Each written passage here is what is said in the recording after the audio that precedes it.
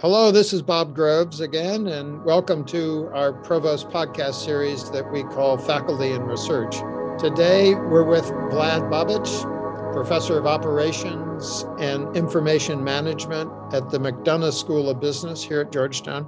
Vlad earned his PhD in Operations Research from Case Western Reserve University, the Weatherhead School of Management there at Case Western. He also holds master's degrees in management science and mathematics. Professor Babic's research interests are on the interface of operations and finance, supply risk management, supply chain management, energy and sustainability, entrepreneurship, innovative operations technologies in firms, stochastic modeling, and risk management. It is a mouthful. He has garnered research support from the National Science Foundation and multiple university and industry grants. And as you might expect, given the breadth of his interest, he publishes in journals across operations research, management, and industrial engineering. He is an associate editor on journals, senior editor for production and operations management journals. Vlad, I welcome you to this little podcast. I am so thrilled that we have a chance to have this conversation. Thank you. Thank you very much, Bob. And I would like to say that I'm honored to follow the previous speakers on this podcast.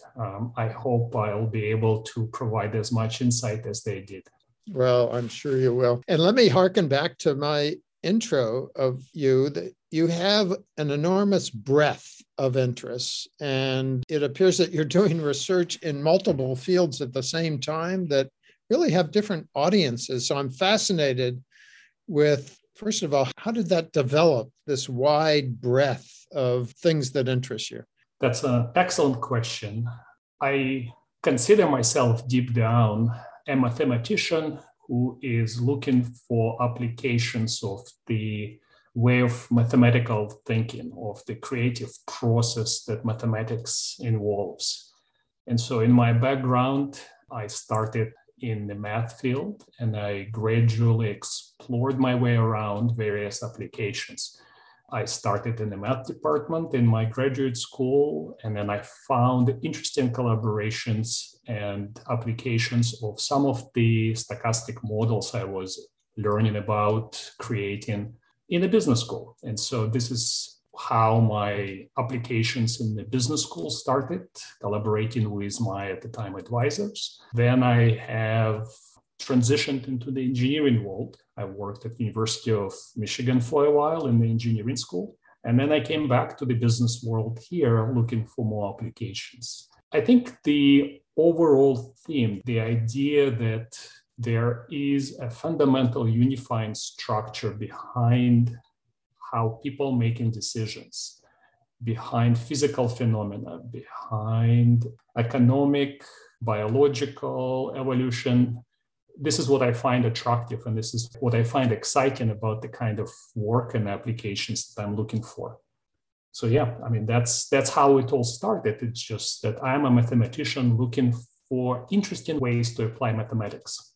I'm fascinated with minds that work on the interface and bring a set of tools and perspectives to a different fields. As you described it just a second ago, you are seeking problems that need solution where mathematics may be part of the solution. And then to do that, it seems like you also seek out collaborators who are experts in that problem, the processes that produce the problem. So tell us a little more about seeking out collaborators, and especially early on in your career. How do you do that? Well, I wish I could take all of the credit for planning my research path for the 10 years, 20 years of my research career. I wish I could do that, but I can't. I have to give much of the credit to my decisions to serendipity. Just being in many ways lucky and meeting people who are working on interesting problems that I'm also interested in, and finding a way of connecting, finding the interface between what I was doing and what they were doing. So back in the graduate school, I was lucky to start working with faculty in finance, faculty in operations, But it is serendipity because they were there. They joined fairly at the same time as I was exploring the opportunities. In my recent work, I'm collaborating with people across multiple universities. So I have a project right now with a PhD student in economics at Stanford who is graduating this year. And the way we started working on that project was that during her visit to DC, she was doing summer internship here. We started talking about the novel technology called blockchain that she was interested in and was doing research on. And this is a topic I was researching at the time as well. And we started working together, and this has developed into a very fruitful collaboration. I have colleagues at WHU in Germany University who are also interested in the blockchain, but the way we're thinking about the same kind of set of questions from a different perspective. We're doing behavioral experiments as opposed to just building mathematical models, trying to understand how this novel technology affects the way that supply chains operate. So, I'm giving a lot of credit to serendipity, but I think I also kind of want to convey that there is a system behind the lucky connections. Knowing what you're interested in, knowing why you're interested in this, knowing your set of strengths, and thinking how you can apply this strength in somebody else's problem. Or conversely, trying to understand what is that they do great that you can use in your own research. So viewing problems and connections from that perspective really helps a lot to develop these collaborations and develop the kind of joint projects that ultimately are very rewarding. So you mentioned that you spent time in an engineering school and now you're in a business school for some years. Could you comment on the different application cultures that are in those two environments? And tell us about that contrast between engineering schools and business schools for a person like you. The gap is not as great as one might imagine. I mean, fundamentally, we are looking at the same processes, we're looking at the same problems, and we're trying to find the best solutions for companies, how to run their production, how to run their supply chains, how to operate better, how to do things in more efficient, effective way. It's just that the focus is shifting somewhat, but fundamentally, it's the same set of problems. So the transition for me wasn't that abrupt, going from the business school to engineering and then back to the business school. My research was fairly kind of stable around this overall area. I find that many of the questions in the engineering context kind of more focused on the immediate applications, developing solutions, where some of the more business school questions sometimes tend to be more on the kind of broader side and asking questions, what are the economic forces that are driving human decisions here? So there is a difference, there are shades of research, but overall they are looking in the same direction, trying to solve the same problems. One of the common attributes when one has his PhD or her PhD immediately is to be overwhelmed with the different goals that an academic has to maintain focus on. I wonder if I could ask you to reflect back on that decision and what were the early days of you as an assistant professor? I'll go even before I was an assistant professor, because I think your life as an academic begins in your PhD program and possibly even before that. What ultimately drives you to become an academic, I think, in my opinion, is the desire to discover new things, things for which there's no answer right now. It's the exploration, the excitement that comes with this that motivates me. When I start working on the problem, this is why I spend uncountable number of hours on my research, because I find it exciting. I find the discovery process, the creative process, really hard to resist. And so this is the spark that motivated me initially to pursue the life as an academic. So industry is fun, industry is great, industry is fantastic, but nowhere but in academia, in my opinion, you can have as much freedom to pursue your interests, your passions. It's really unmatched. So I like to say that, as an academic, as a professor, I have complete flexibility to do anything I want. I can work any 80 hours in a week I want to. I don't really have a boss technically per se, in the sense that what's driving me is me. What's driving me are my interests. And it's such a joy, it's such a pleasure to pursue the research. And I don't want to create an impression that it's all fun and games. So I'll talk about the challenges as well. But ultimately, what gets you through the challenges is the excitement you feel about doing the work, discovering things that have not been discovered yet. Wonderful statement.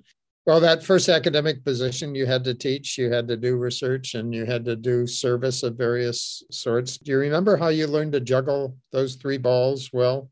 I dropped a few of them before I learned how to juggle them, for sure. It is not an easy task. I think having a great mentor is essential, and having multiple mentors is even better. So one of the pieces of advice I usually give to my PhD students or to junior colleagues is talk to senior faculty members. Ask them the kind of questions that you're struggling with, because they have experience, they know how to do certain things well, how to juggle those multiple balls, as you asked. So I give priority in my life to research, because ultimately, as a junior faculty member, your most important criteria by which you are being evaluated is your research productivity. Teaching is extremely important, but ultimately, the way that the world views you is by your research productivity. How many papers, how many books you wrote, and probably even more importantly, what difference did your research make? Did it make an impact or not? It's not about the number of books or papers. It's about how significant what you did is. As a junior faculty member, probably the single most important advice is focus on research, focus on research, focus on research. Everything else is an addition to your work as a researcher. I found very helpful being at the business school, because at the business school, we try to protect our junior faculty members from service assignments. So that frees up time to do what's important for development of the young person's career, which is to do research. We try to assign teaching in such a way that it's very efficient on the time of the junior faculty member. And so again, it becomes a resource for them, extra time. Any time they can free up to dedicate to research, that ultimately is what's going to make a difference in their career. I'm interested in one of the conflicts that some people feel is between teaching and research, but then others of our colleagues have figured out a way to integrate the two. Have you done that over your career, that you feel that teaching is a way to enhance your research productivity? Definitely. Well, I'll go back to my time in engineering school, where I was teaching a PhD course on supply chain management.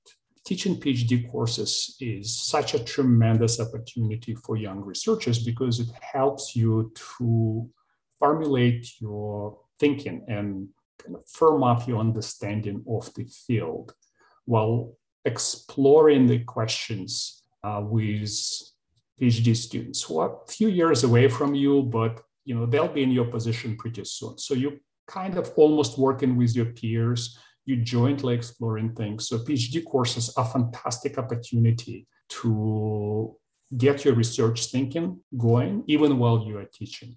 In fact, it's such a great opportunity. In the business school, we don't have a PhD program yet. So I took every opportunity after I joined Georgetown to teach PhD courses at various programs. I taught several times at the MIT Center in Zaragoza in Spain, summer PhD academies, just because from research perspective, the ability to teach a PhD course, I find it quite a great opportunity to help me to think about research problems. Kind of teaching in general is the best way of learning.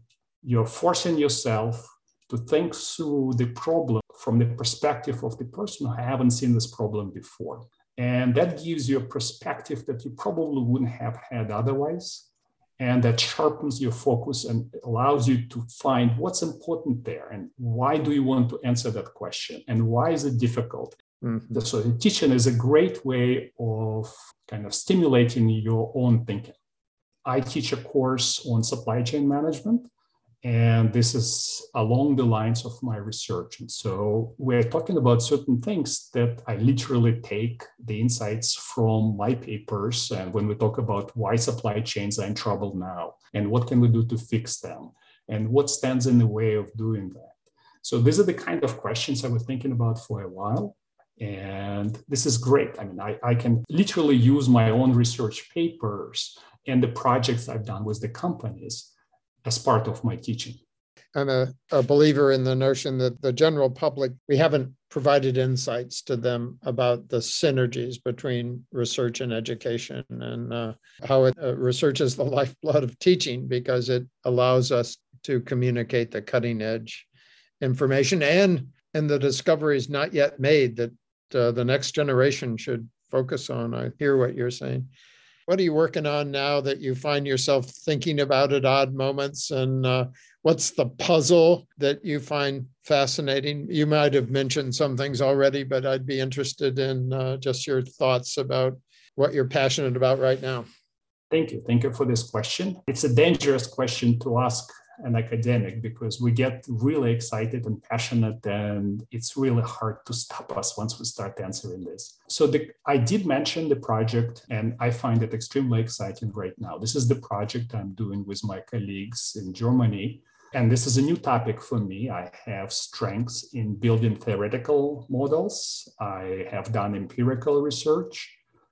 But this is the first project that I'm doing that requires behavioral experiment setup. And so this stretches my abilities. I'm learning about the new methodology. I'm learning about the new way of doing things. So that's one reason why I find this an interesting and exciting question project.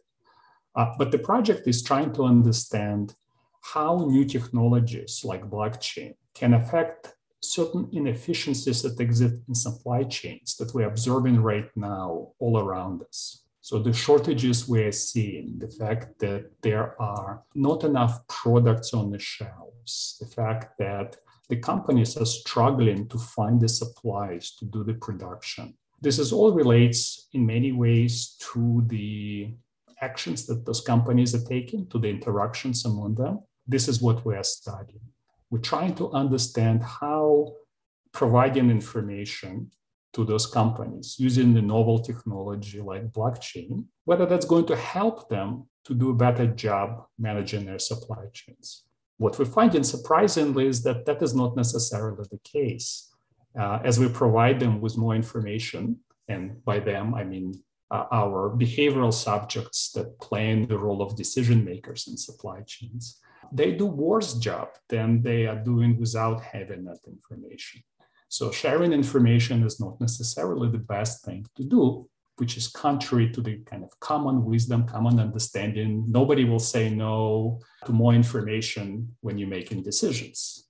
So that's kind of one exciting aspect, trying to understand what's going on, why is it like that, why is the actions become worse from the system's perspective. Why is there over-ordering? Why they don't take advantage of the best information available to, or why is the best information available to them makes them worse off? Another kind of twist on the same story, we are trying to understand how long the shortages would persist once we passed the physical limitations of supply chains, right? So right now we don't have products because they are stuck in the shipping channels and the ports. There are physical constraints on how much you can send through those ports.